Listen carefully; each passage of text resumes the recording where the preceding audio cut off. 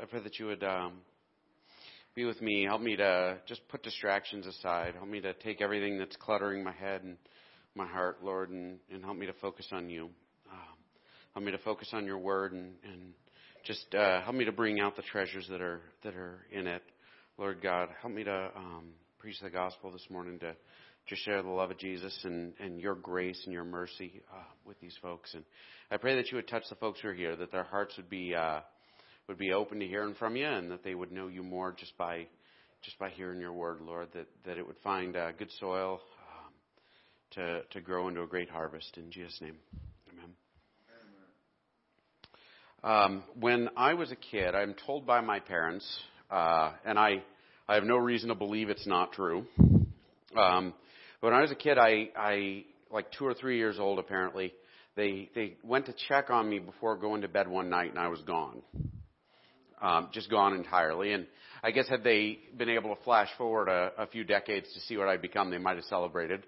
But at the time, being only 2 or 3, they had a panic attack, and they searched the neighborhood and the yard and went out looking for me. And apparently what I had done was I had gotten out of bed, which I did a lot, I guess, to hear my parents describe it. And I guess that's probably where my kids get it from.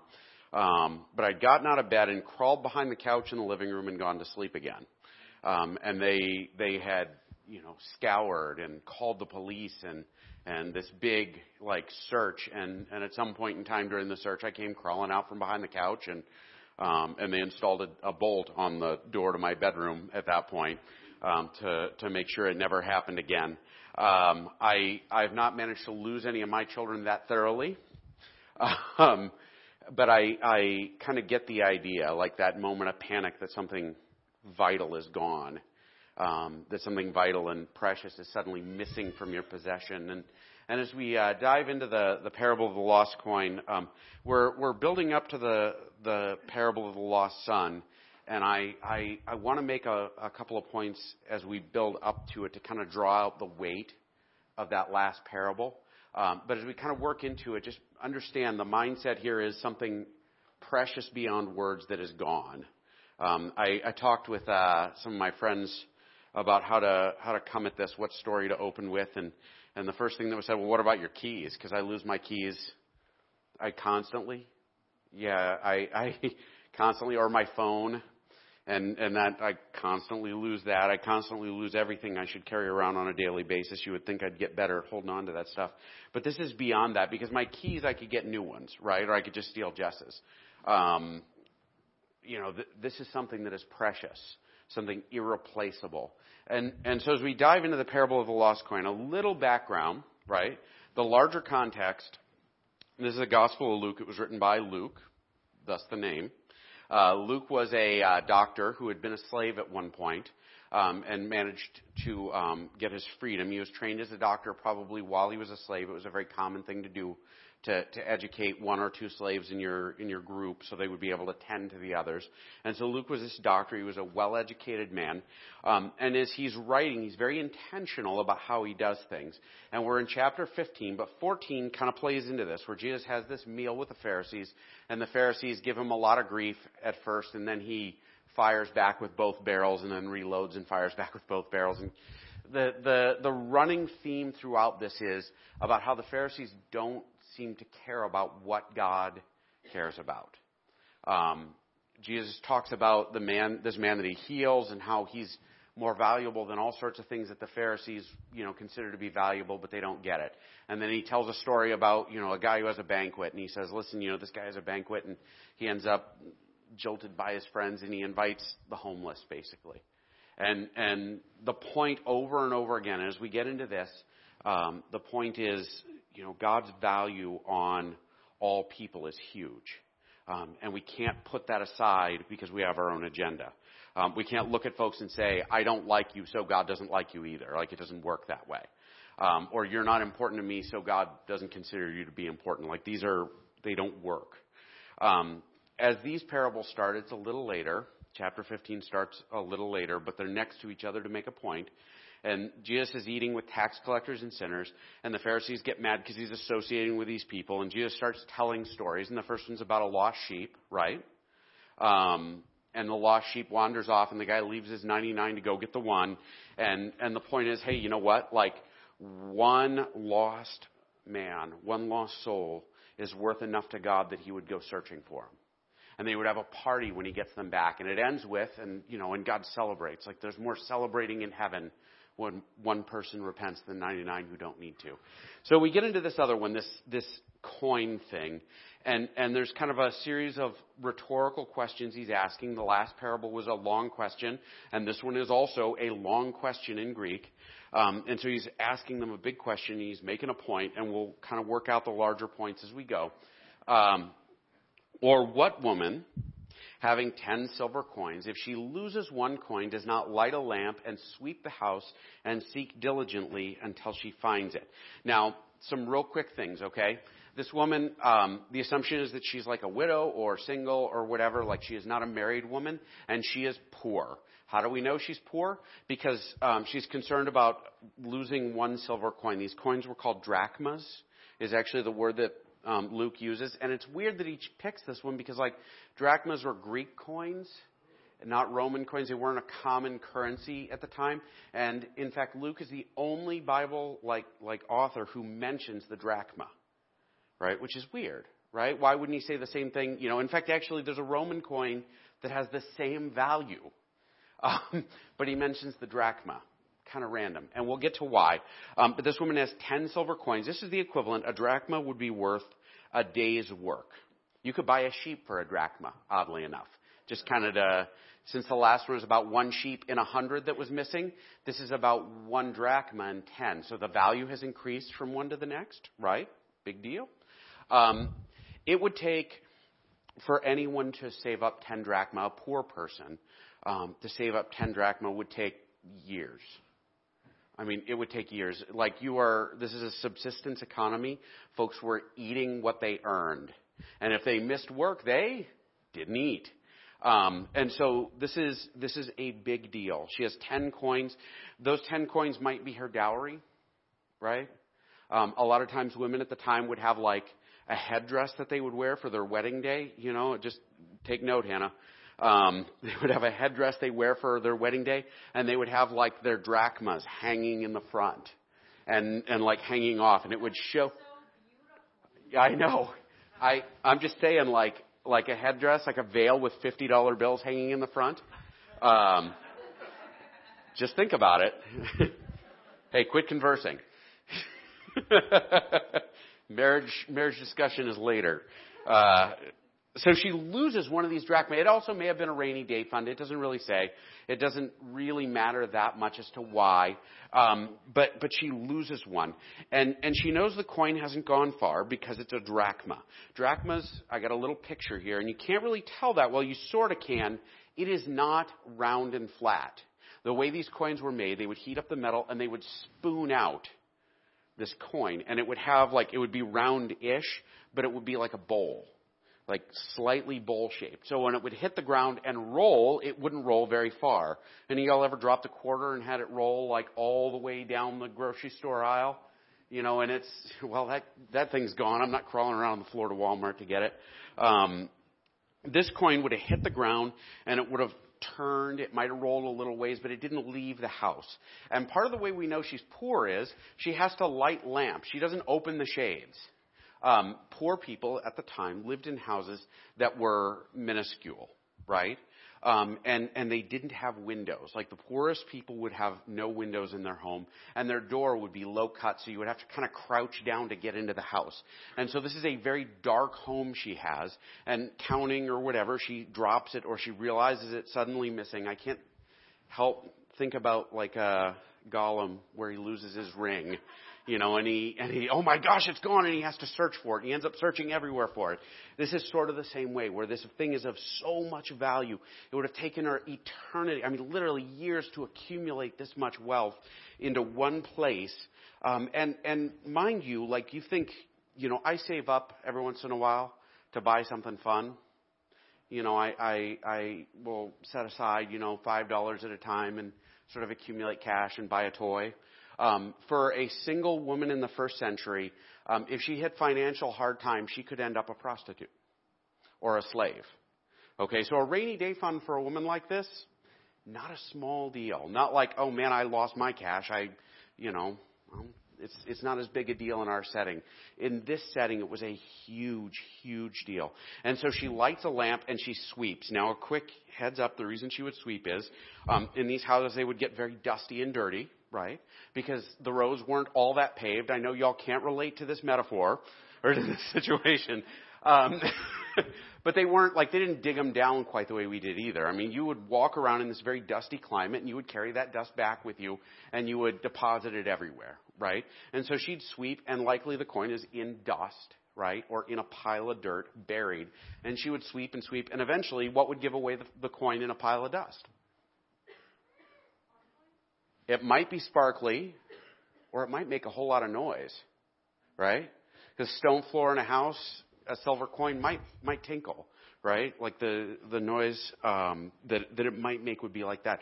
But she seeks diligently. And the difference between this parable and the previous one, by the way, what did I just miss? Oh. Anybody else drink too much coffee this morning?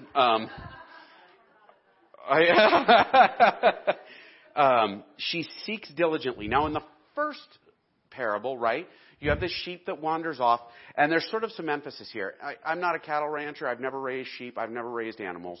I'm guessing that part of the concern folks have when they lose animals is, that the animal is going to suffer, right?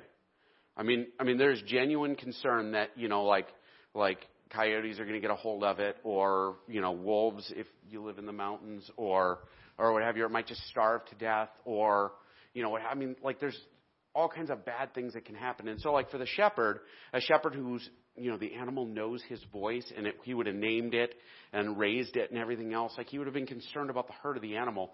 This woman is concerned about a coin. Coins generally don't feel much, right? Money doesn't have hurt feelings. It seems like it's angry at me most of the time, but for the most part, it's inanimate, right? And so, thank you somebody for laughing at that. All of the concern, like the previous one, the concern is over the lost sheep and its fate, and the shepherd has a concern. The emphasis here is on the woman, right? She is realizing that something very precious, almost irreplaceable, is gone. And she seeks it out, like it's something irreplaceable. I remember when my wife lost her wedding ring. It's not often that I see my wife become like tearful over losing something, right? But she cried and searched, and I'm going to be in trouble for sharing this now later.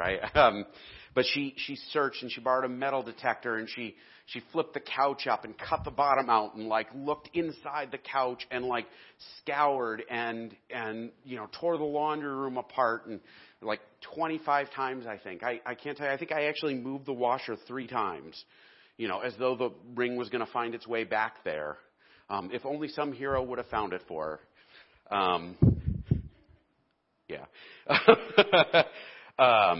But she seeks diligently because it is precious. And the analogy here is on God, right? When we are lost, God seeks us because we are precious. You individually and personally are precious to God in a way that you can't even understand on your own. Our understanding of how much God loves us and how much God aches to have us back when we wander off, how passionate God is in his love for us, we don't even have a frame of reference to understand it. I'm not sure if that makes sense. My kids every once in a while, Abby wandered off a few years ago. We were playing in the yard, and I was doing something, and she wandered into the house, and I'm running around the house looking for her and yelling, and I'm freaked out, oh my gosh, where did Abby go? And I go, and she's like, oh, I was just right here. It's no big deal. And my daughter lacks the capacity to understand how upset I was. Y'all get where I'm coming from? She has no frame of reference for that kind of upset. She loses a stuffed animal and cries. Right? I lose persons, and I, oh my gosh, the depth of God's sense of loss, the depth of God's desperation to recover us. can't be understated. And he uses this analogy. By the way, he also uses something of increasing value. Why? You have sheep, 1 in 100. You've got a coin, 1 in 10, right? Also a thing, right? And then the next one, it's a son. And he's telling the story to the Pharisees who are like, hey, look at all these sinners Jesus is eating with. Why would he lower himself to eat with those sinners?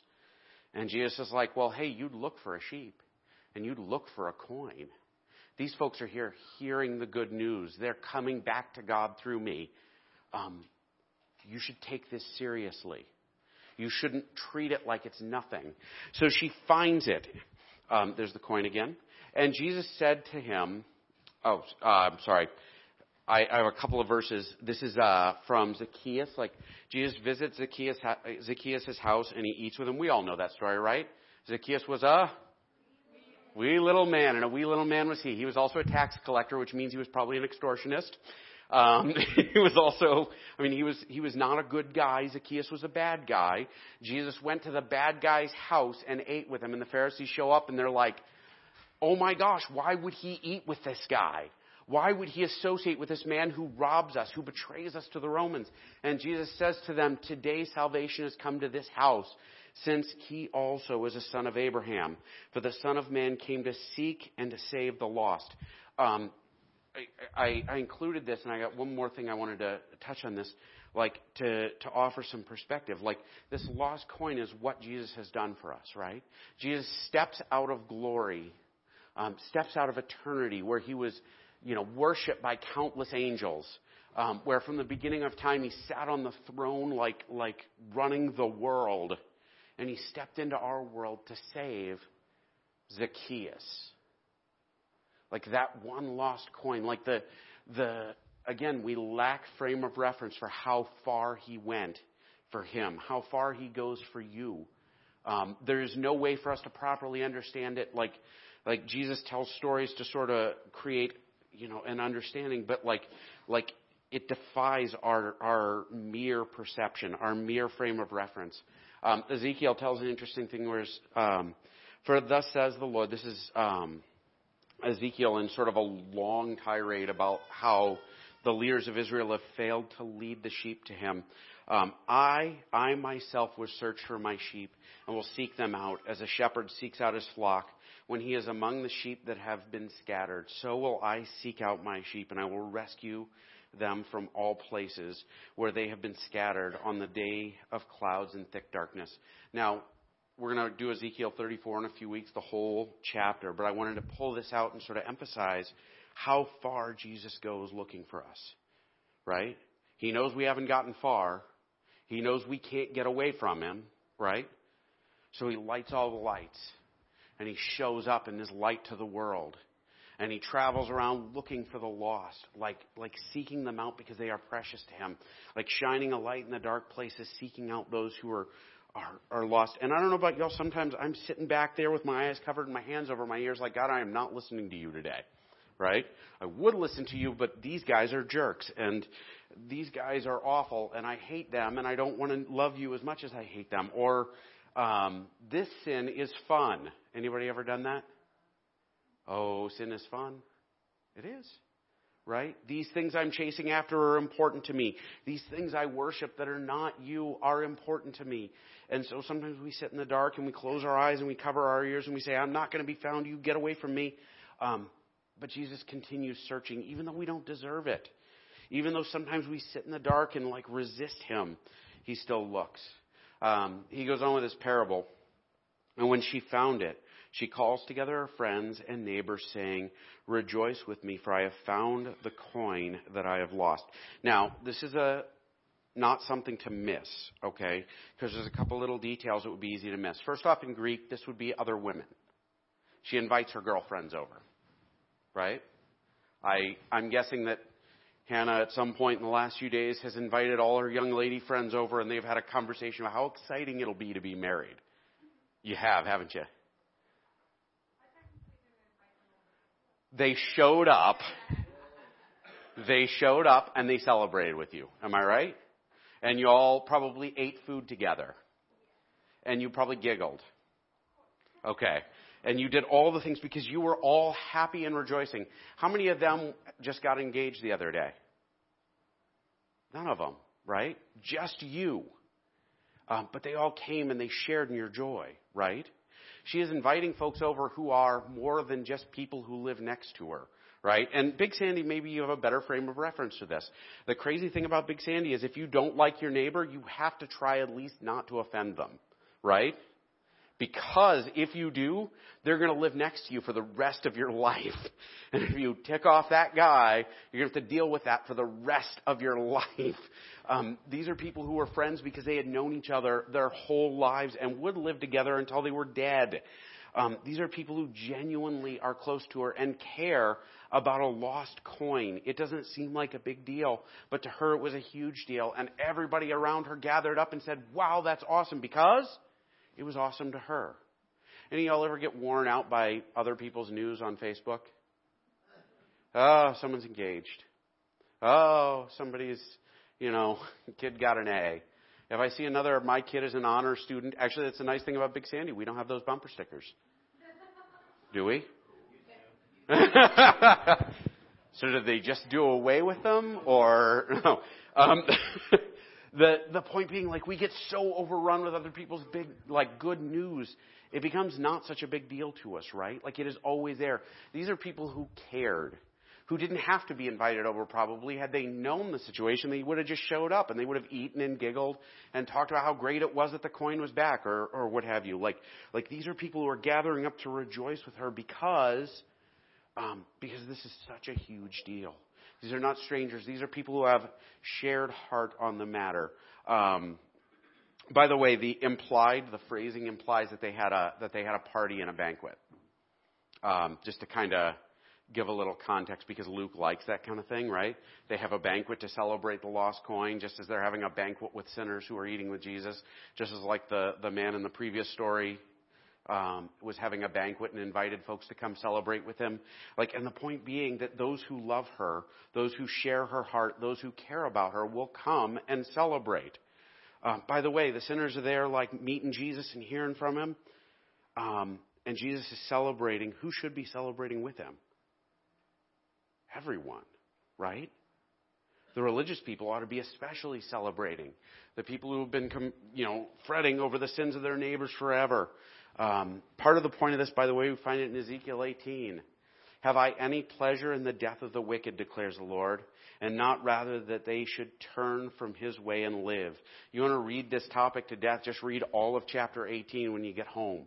Over and over again, he says, hey, I don't want wicked people to die. I want them to turn to me. I don't want to destroy sinful people. I want their hearts to be made right. I don't want the lost to be lost forever. I want them to be found.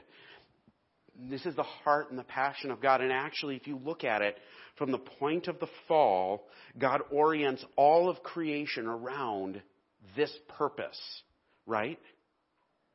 He reorders time and space and steps into it, and everything builds up to this purpose of saving the lost.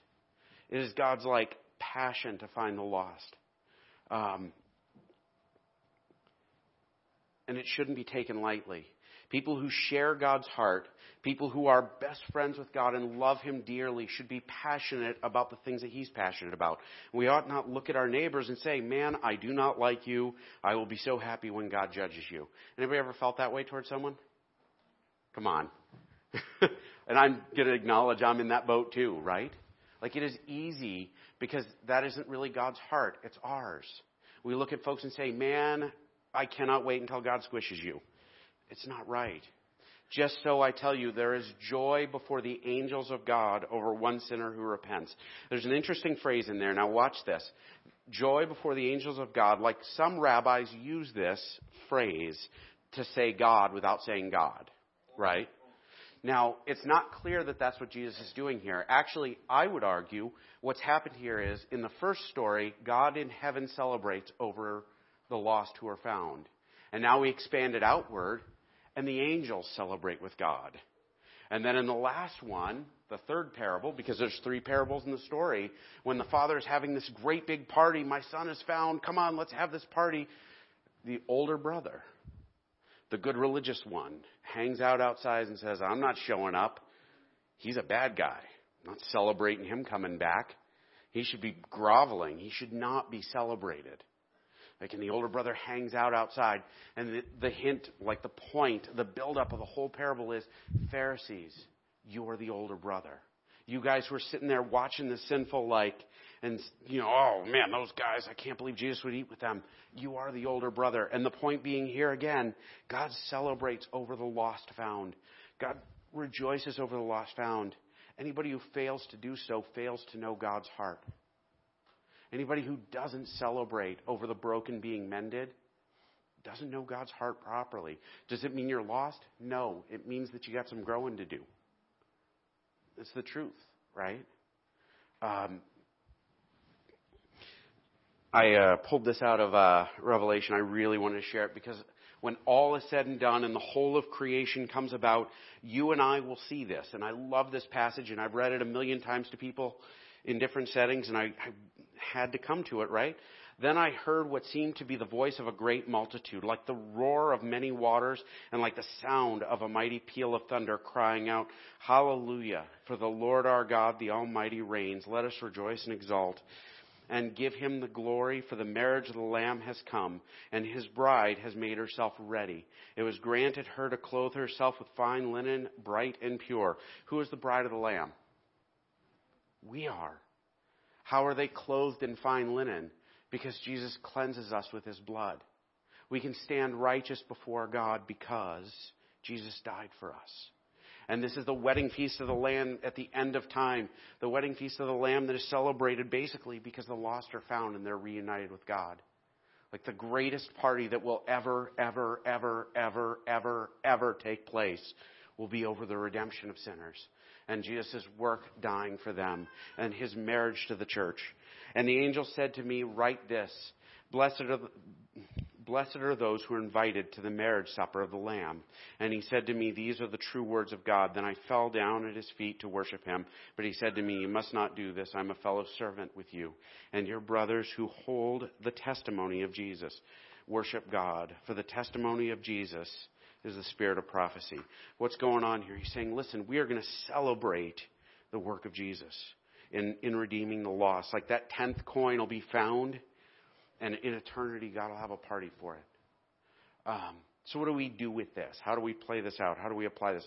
Actually, there's an interesting thing I found. There's a Rabbi Phineas Ben Jair, who took this parable about 50 years, 75 years later. He rewrote it, and he worked it into his teaching. Kind of funny. Except what he said was, wisdom is like a coin that you've lost. And you should light a light and search everywhere in the Torah for wisdom, because recovering wisdom is the best thing you can possibly do. Because the rabbis put more value on wisdom and on their own enrichment than they did on the lost. And it's a great lineup.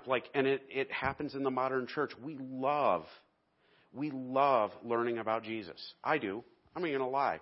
I have the best job in the world because I get to study the Bible for a living and then tell you all about it so I can help you all sleep sometimes. I have the best job in the world because of that. I get to acquire wisdom. I get to dig into the scriptures. That is awesome. But ultimately, that exists so that we can draw people closer to God. We change our hearts by knowing Jesus, by becoming like Jesus, so we can be a light to the world, so we can be an adequate bride for him in eternity. As we search the scriptures, as we study it, some of y'all go to Bible studies, right? Some of y'all do devotional readings. This is so we can know God better, but we know God better, we grow spiritually so we can grow other people spiritually. You are not given treasure to hold on to it yourself, right? You're given treasure to share it with the folks around you. What else do we do with this? I'm going to put Carly on the spot, and I didn't ask you for permission. Can I do this, Carly? The best thing I've seen in almost probably in my whole life, I will remember this forever, watching Carly in the in the months before Yancey was born, I've never seen anybody who prayed and sought after God more diligently, right? I'm not knocking on anybody I know. I'm saying, she desperately sought after God for her daughter, right? was broken, like praying and going to God daily for that little girl, right? And she actually was rewarded with a beautiful, wonderful, awesome little girl, right? Gosh, what a great analogy. What we're called to do is to empathize with God and His seeking the lost, right? We look at folks who don't know Jesus and we empathize with them. And we recognize that Carly emulated Jesus at that point. She sought after the lost. She was broken for her child. Like, Jesus is broken for us. He's broken for your neighbor. He's broken for that wicked person who you have to, like, deal with every day. You know the one I'm talking about, right? The one that lives down the street and you have to see sometimes. And you think, man, I can't wait for God to deal with that guy. But like Jesus was broken and wept for that person. He bled for that person. And we're to empathize with it. We're supposed to grow to a point where we alter our hearts to be passionate for those folks. It's easy to put ourselves at the center of the universe, isn't it? Sun rises and sets by me. It does. God will bless me with everything I want if I'm faithful. And in reality, that's silly. Jesus is the center of the universe, and what He desires should be our heart's desire. We should show up and celebrate with Him like folks showed up and celebrated with Hannah. You're engaged, hee hee. It's so wonderful, hee hee, right? I mean, it was sort of like that. We should desire the salvation of the lost. We should desire the redemption of the broken and the healing of the broken and the all of this. We should hunger after it the way He does. And when it happens, we should celebrate. And some of y'all, I was looking at this and I'm like, man, I do not feel this way most of the time. Am I the only one? All right. All right. At least a few of us. How do we fix that? Well, we fix it by, like, in prayer and in study and all this other stuff. Like, you got to fill yourself up with the right stuff. But a part of it is serving people that you don't like. Isn't that awful? Finding people that you judge and that you despise and doing good things for them. Finding people you look down on and serving them and loving them. And it'll gall you. Isn't it right? It'll burn you inside. It hurts to do it. But what that is that's your flesh fighting against you. Not everything we do in the Christian life feels that good, right? Sometimes we do things to kill off the old man, to crucify him daily, as Paul would put it. And as we serve folks who are awful, it changes our hearts. And it changes our hearts slowly sometimes, but it does change them. And we go to God in prayer every time it doesn't change our hearts. We say, God, please help fix this in me. Help me to love these people. We dedicate ourselves to what's important to God because, honestly, the lost are worth more than sheep. They're worth more than money. They're worth more than all sorts of things. I mean, like, they were worth the life of God's only Son. I mean, this is a biblical thing for us to do, to seek after them. And it's hard. Isn't it true? My challenge to you this week is to ask, like, where are you at on this stuff? You know, do you have a hunger to share Jesus with folks? Do you have a hunger to have lost people know Him? Do you have folks that you just despise and wish God would finally step on for you? Right? I mean, where are you at? Pray and seek after it. Like, dig in and figure it out. And if you're wrong in some area, fix it. Because honestly, that's the other part of, like, being dressed in white for the wedding is our hearts being made right, us being purified to be like Jesus. That's our job, is to become more like Him every day. Let's close in prayer, and I'll do a blessing, and we will finish up. Heavenly Father, I pray that You would help us to hunger after the lost, hunger after the oppressed and the broken and the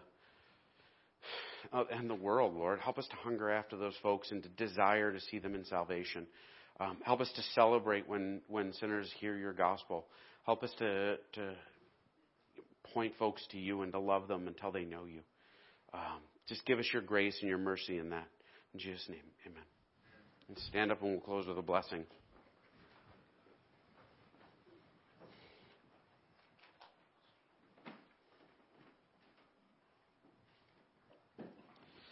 May your hearts and your souls be like that of Hannah's friends. May you be the sort of people that show up at God's table and celebrate with Him when the lost are saved. May you be the kind of people that mourn when they're not. In Jesus' name, amen.